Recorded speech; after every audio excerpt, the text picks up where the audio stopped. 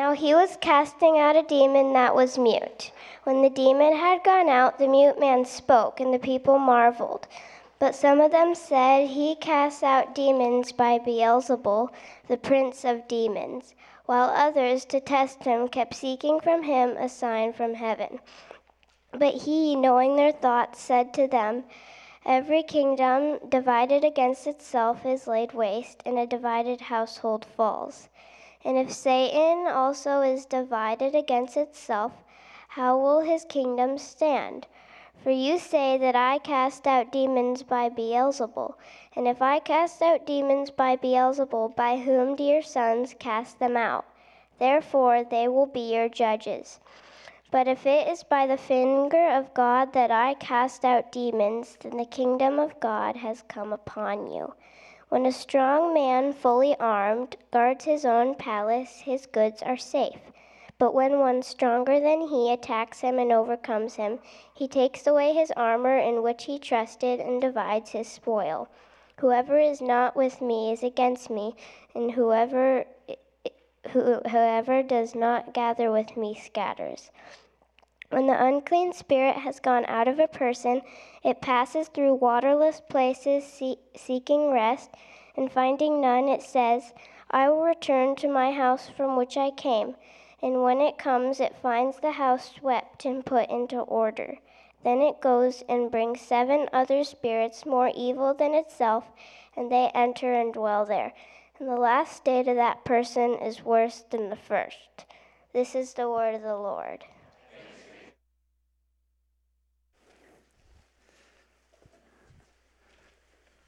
Morning, church. Thank you, Blakely, and all the kids joining us this morning. We are so glad that you are with us as we worship the Lord this morning together. I had this moment last week where we were having our congregational meeting and then the pitch-in downstairs.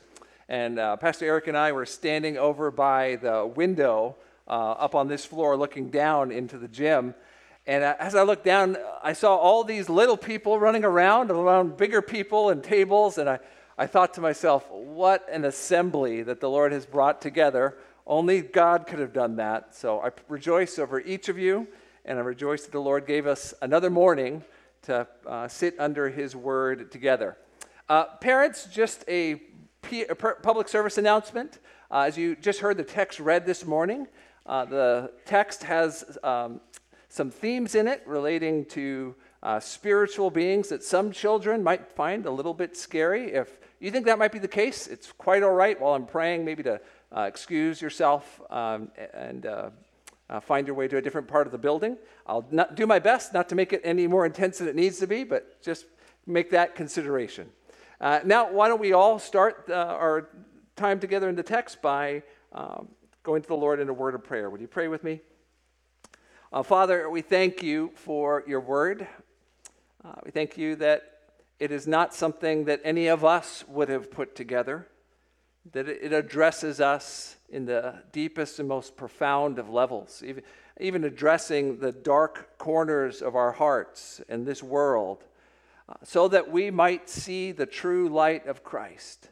We pray this morning that you would help us to see our risen Lord Jesus, the King of the kingdom of heaven, and that you would help us to choose to abide with him and find full security, knowing he lives within us.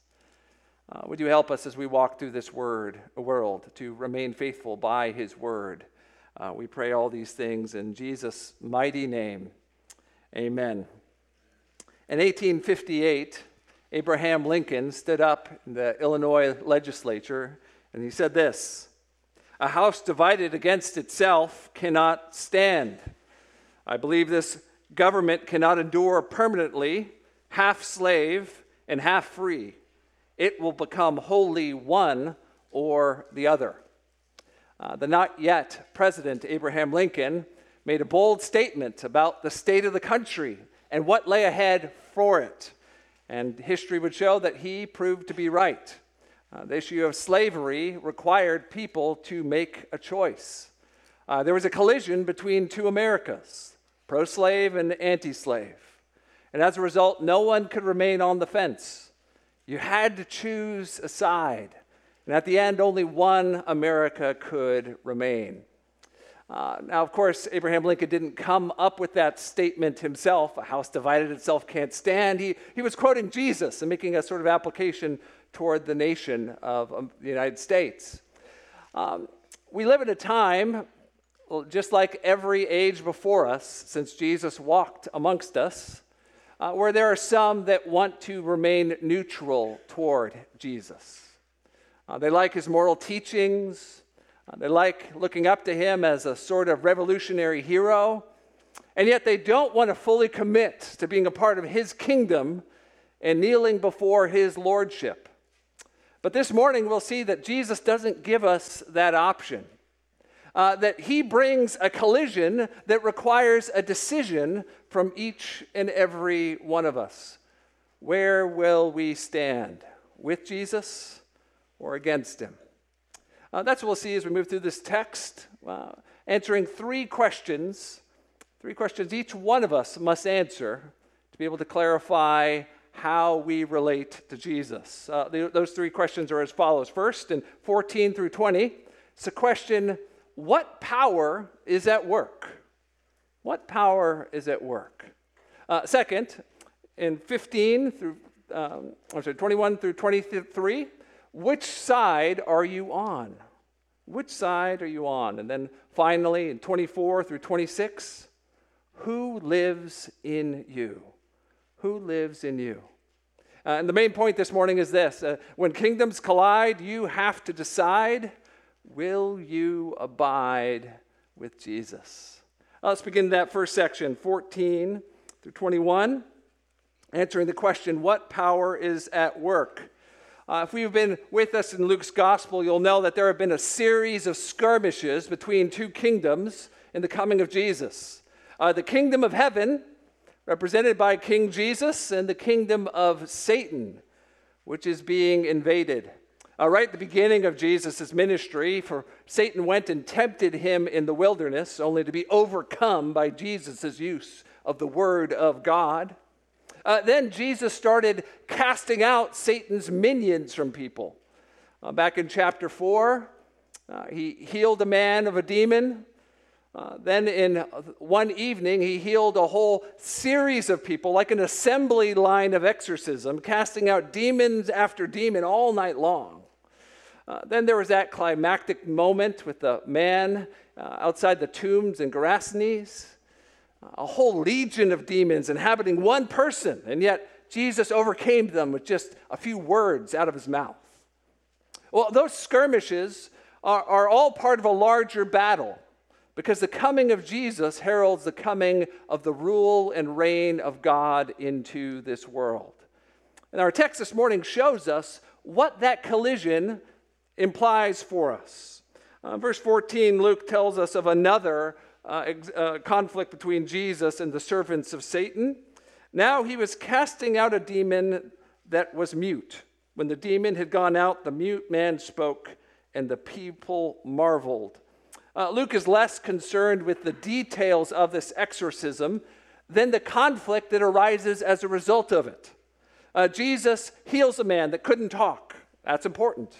What's far more important is all the chatter that results from this.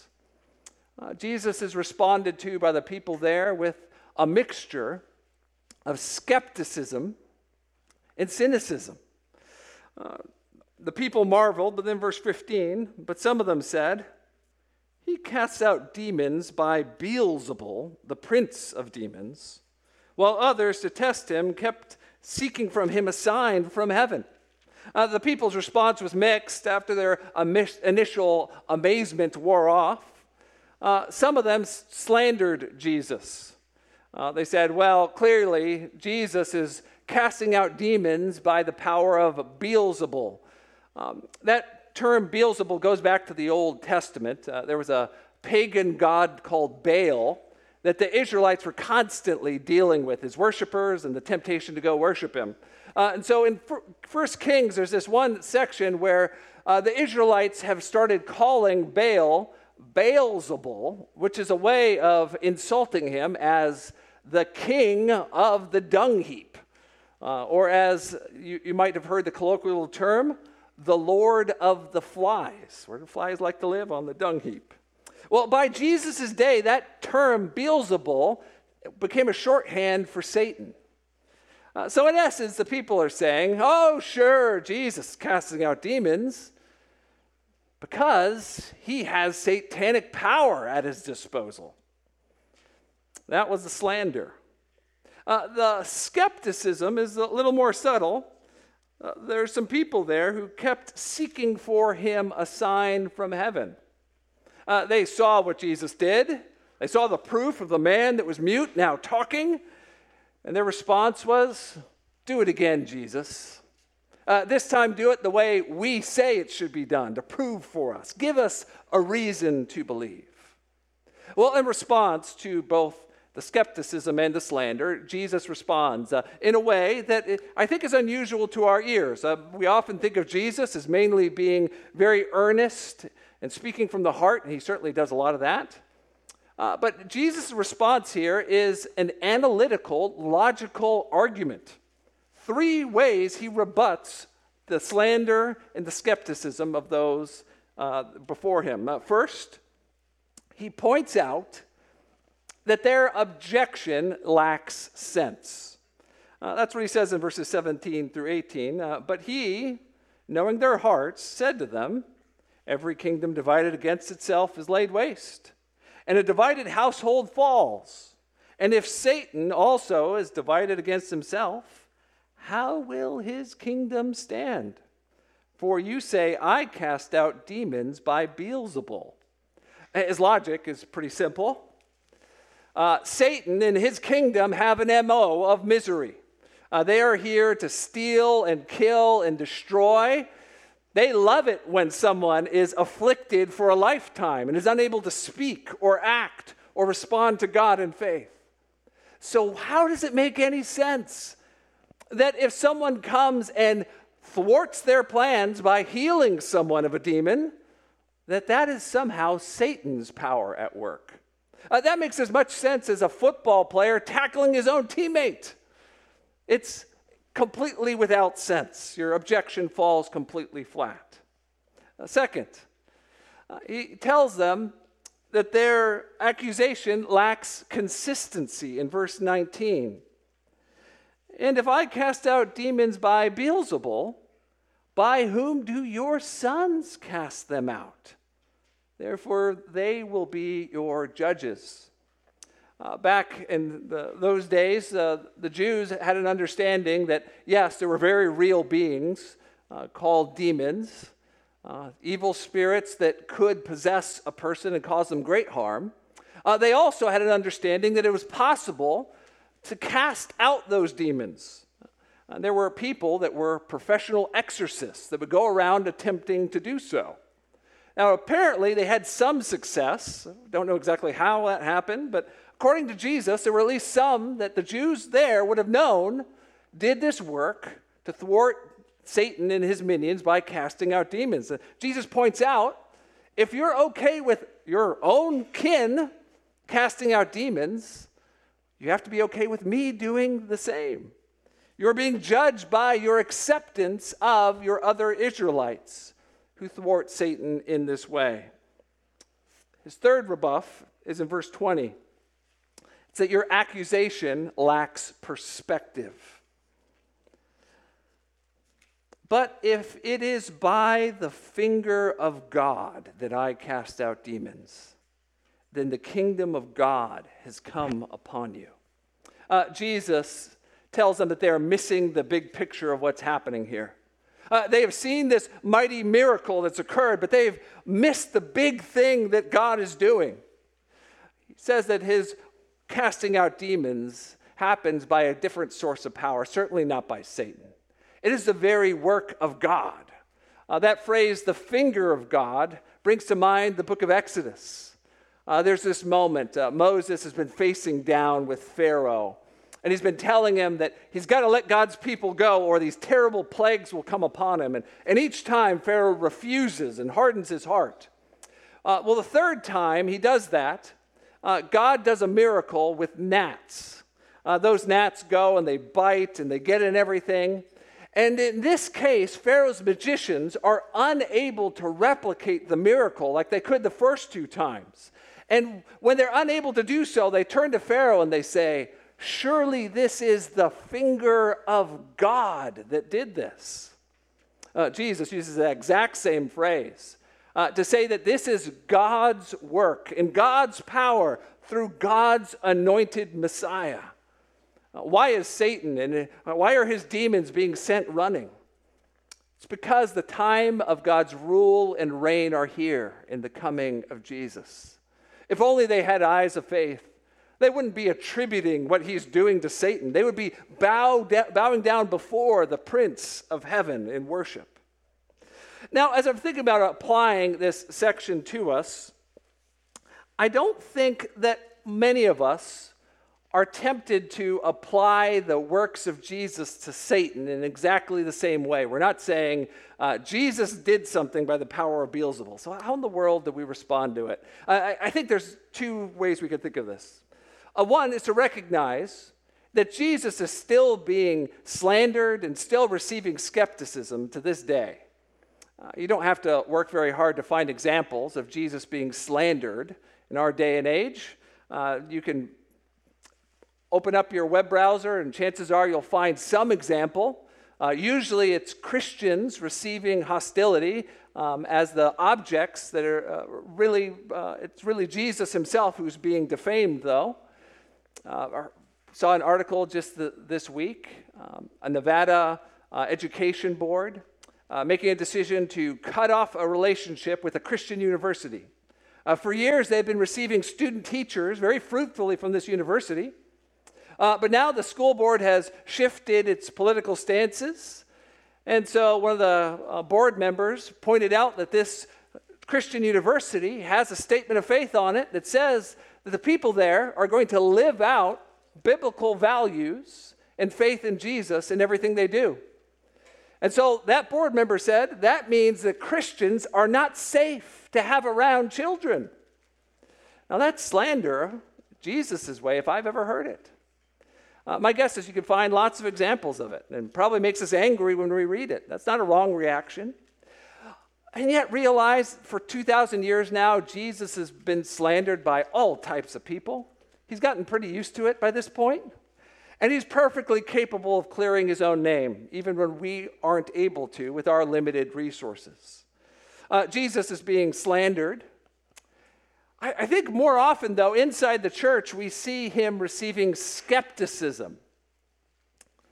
Think about how easy it is to see the works of Jesus among us and to rationalize it away as some sort of sociological or psychological phenomenon at work. Maybe you see someone come into a church, give their life to Christ, show some level of repentance and faith, and start attending church regularly and reading the Bible. You start having thoughts about them. Oh, sure, they're going to church. I know what's really going on.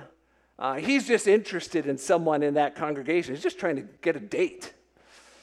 Oh, no, I know what it is. It's just his guilt. He's just feeling guilty because of something he's done. He's trying to feel catharsis. And so he's partaking of the opium of the masses. Oh, that testimony, I'm sure that's not really how it happened. They're just trying to manipulate me emotionally by telling the story that way. I'm sure there's some other less exciting truth behind it. If we're not careful, when we hear testimonies of the way that Jesus saves people, we could very easily rationalize all the power right out of it and be left with nothing left with psychology and sociology and every other study of people and what we're like that you can think of. Now, of course, we need to be discerning. I'm not for a second saying that we should not ask questions or think carefully, but we should also be quick to celebrate when we see the very power of God amongst us. And where is that more evident than ever than when Jesus sees fit to save someone? You can see this at broader trends as well.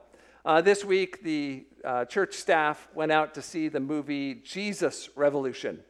Highly recommend it if you have not had a chance to see it yet. It tells a story of what happened in the 1970s as a movement, the hippies, with a lot of very obvious sins to all the Christians living at that time, started to respond to the message of the gospel in a way that made many people very uncomfortable. Now, with history, with the hindsight of history, it's much easier to look back and see the work of Jesus at work without skepticism. But living in that moment, many Christians had trouble seeing the work that Jesus was doing. And yet, here we are today. Some of you in this room are the fruit of that work of Jesus in saving people in that very movement of God. In all of this, I hope you don't want to be skeptical and cynical about anything you see Jesus do. Would you be quick to rejoice and slow to try and throw water on something when someone's proclaiming the name of Christ or trying to live a life for Christ, however imperfectly? Let's be quick to see the finger of God saving sinners, and be slower to try and pass judgment about the way those sinners respond. I think one way that we might also see this at work comes in our prayer life. Last week, we heard a sermon all about how Jesus taught his disciples to pray. But if you're skeptical about how Jesus works in your life when you pray, it's a recipe for flat-out unbelief and cynicism to take hold in your heart. C.S. Lewis points out how this happens in a book called Screwtape Letters. It's a really fascinating bit of fiction. It's imagining two demons writing correspondence back and forth about how they're tempting one particular man. One of those demons writes this: "Don't forget to use the heads I win, tails you lose argument. If the thing he prays for doesn't happen, then that is one more proof that prayers don't work. If it does happen, he will, of course, be able to see some of the causes which led up to it, and therefore it would have happened anyway. And thus a granted prayer becomes just as good a proof as a denied one that prayers are ineffective." See how that can happen in your own heart? You pray earnestly for something, and God answers with a no, and you say, "I knew praying was useless." Or maybe you pray earnestly for something, and it does happen. And instead of stopping and giving God the glory and rejoicing that Jesus is at work in your life, instead you say, "Oh, well, it would have happened whether I prayed or not." Either way, you slide further into cynicism and skepticism and unbelief. Let's not have that heart among us. Let's be quick to notice the things Jesus does and rejoice over them. Because this world we live in and this life we are called to live has too many enemies and too many difficulties for us to allow our own hearts to be counted among them. First, you need to ask, what is the source of power at work amongst us? Second, you need to ask, which side are you on? Verses 21 through 23. Which side are you on? In the Civil War, there was a dynamic. The towns on the border of the conflict who saw the collision were forced into the decision of which side they would be on more acutely. You can't remain on the fence when the guns are blazing right outside your door. Jesus makes that exact point in verses 21 through 23. The conflict is already here. It's just a question of which side you are going to be on. He tells a parable that at first sounds very odd. I'll read it, verses 21 and 22. "When a strong man, fully armed, guards his own palace, his goods are safe. But when one stronger than he attacks him and overcomes him, he takes away his armor in which he trusted and divides his spoil." Many Christians struggle with what Jesus is saying here because it sure sounds like he's describing himself as a sort of burglar. There's a man who has a lot of treasure, so he stays up through the night with his sword and armor on to defend that treasure. Only someone bigger and badder shows up at his door, knocks him out, and takes his stuff, and at the end of the day, he's left penniless.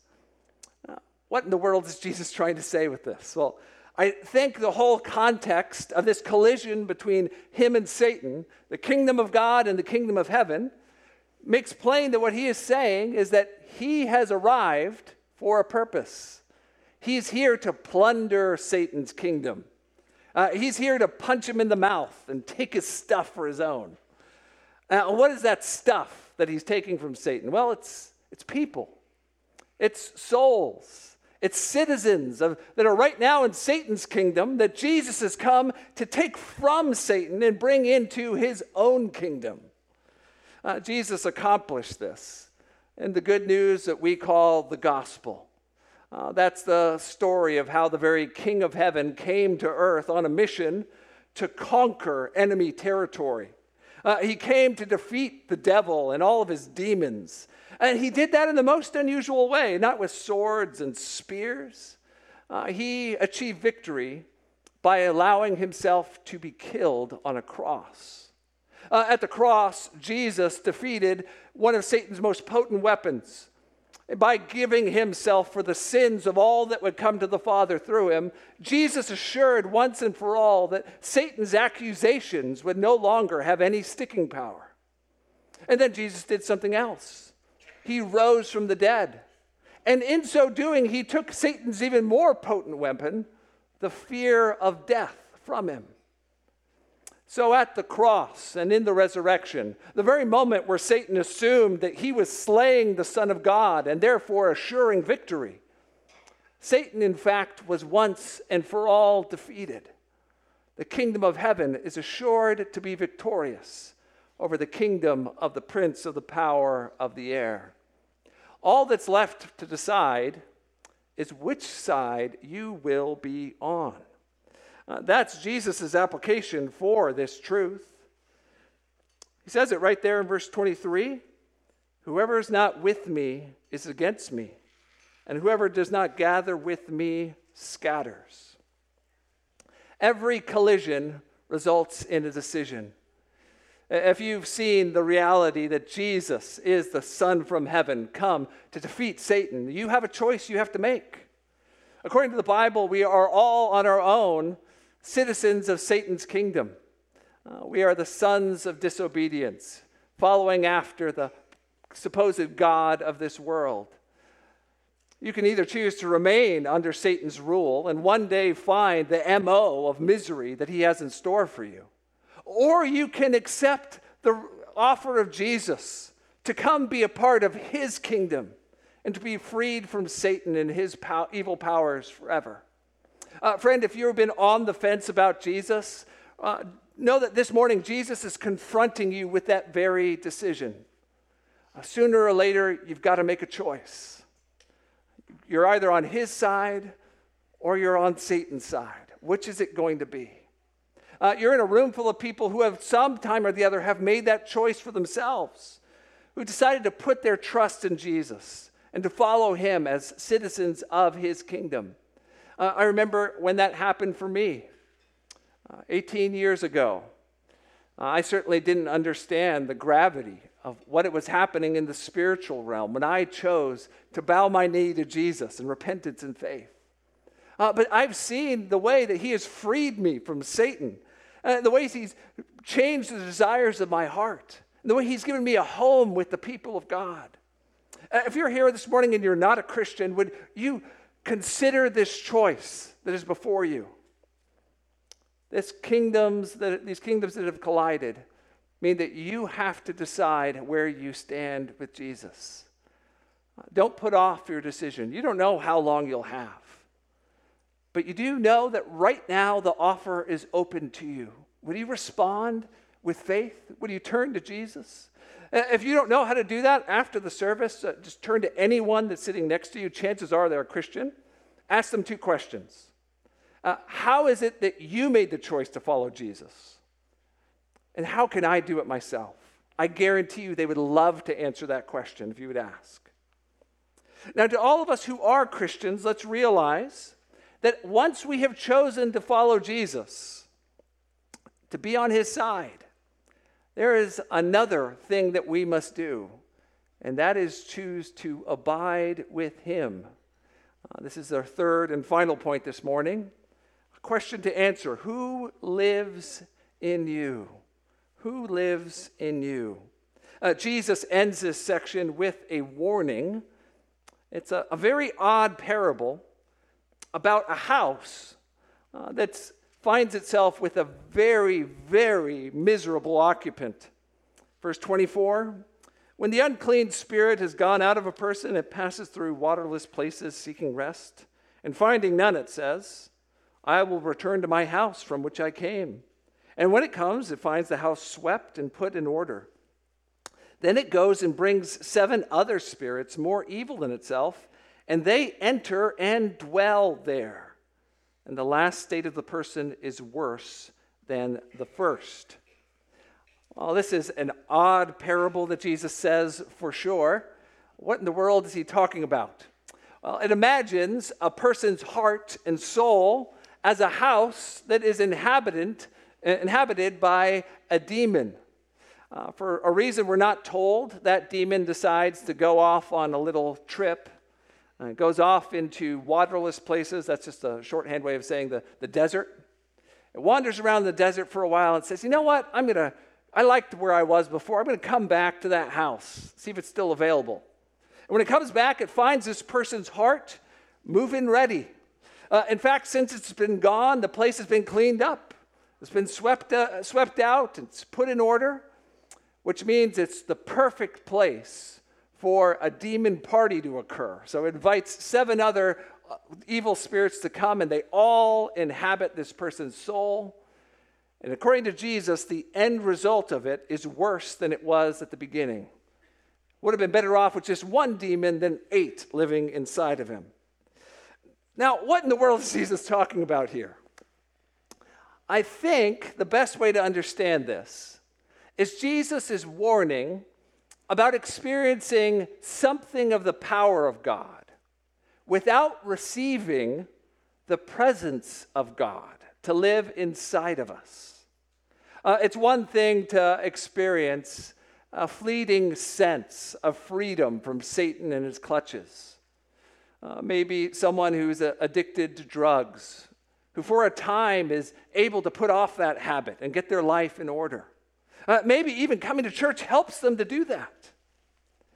And yet, if all that happens is their heart and soul are emptied of the evil influences, and they are never filled up with something else, then one day something much worse could happen.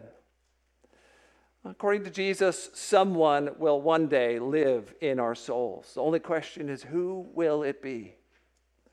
We obviously don't want Satan and his minions living inside us, which is why it's such good news that Jesus has promised that for each and every person that puts their trust in him, that he and the Father will come and live in their hearts by the Holy Spirit. That if we respond in faith to Jesus, when he frees us from the power of Satan, that doesn't leave us as some empty vessel, that he comes and he fills us and lives with us and promises to remain with us forever. You see, we have to decide, but more important than that even is if we will abide with Jesus forever. Now, if you're here this morning and you're a Christian, the Bible clearly teaches that if you have genuinely put your faith in Christ and genuinely responded in repentance and faith, then the moment that happened, already Jesus has come and taken up residence in your heart. That should give you great confidence. Because Jesus was strong enough to kick Satan out of his house, there's no way Satan's going to be able to kick Jesus out of your house. We can live with full confidence that the one living inside us is greater than the one living in the world. And though Satan and his demons might try and trick us and do various things to us, they'll never be able to dominate us because Jesus abides within us. Kids, this morning, do you know that you can invite Jesus to come live in your heart? There's no age limit on that. You don't have to be 13 or 18. All you have to do is to believe what Jesus has said here is true and to ask him to come save you and live within you. If you do that, one day when Satan and his demons come knocking, They'll hear Jesus on the inside of your heart saying, "Occupied, go try somewhere else." If you don't know how to do that, kids, ask your parents. They'd love to tell you how it is you can invite Jesus to come live in your heart. Now, for those of us who have made the decision to give our lives to Christ, to be citizens of his kingdom, and have even felt his abiding presence within us, what do you remember if Jesus lives within you? That he's going to do some renovations in the home of your heart. Little by little, you'll see yourself changing. Desires that shift from one thing to the next. Patterns that formerly seemed like they'd never go away, now freed from them. And more desiring that the kingdom of God would be seen in your life and in the world around you. Don't resist it. In fact, realize that this is a mark of your salvation, and in fact, a point of great assurance for your soul. Kingdoms collide. You have to decide. If you abide with Jesus, then you are safe indeed. He'll never leave you or forsake you, and he'll see you safely into his Father's eternal kingdom. So would you trust him? And no matter what Satan throws at you or how despondent your soul might feel, no matter how many devils try and discourage you, would you remember the abiding presence of Christ will never abandon you? You are his. He is yours. Your home is with him, and his home is in you. You've made your decision. You belong with Jesus. All of this happened through the power of the cross. In just a moment, we're going to sing a song about just that and listen to some of the words. Think about how Jesus has crushed Satan, left behind that Lord of the Flies, and allowed you to come and make your home with him. Death is crushed to death. Life is mine to live, won through your selfless love. This, the power of the cross. Son of God, slain for us. What a love, what a cost. We stand forgiven at the cross. When kingdoms collide, you have to decide. Do you abide with Jesus? Let's pray. Oh, Jesus, thank you for your power, for the very finger of God that has pressed into the hearts of each and every one of us that believe. Thank you for casting out the reign of Satan and replacing it with your just rule and reign.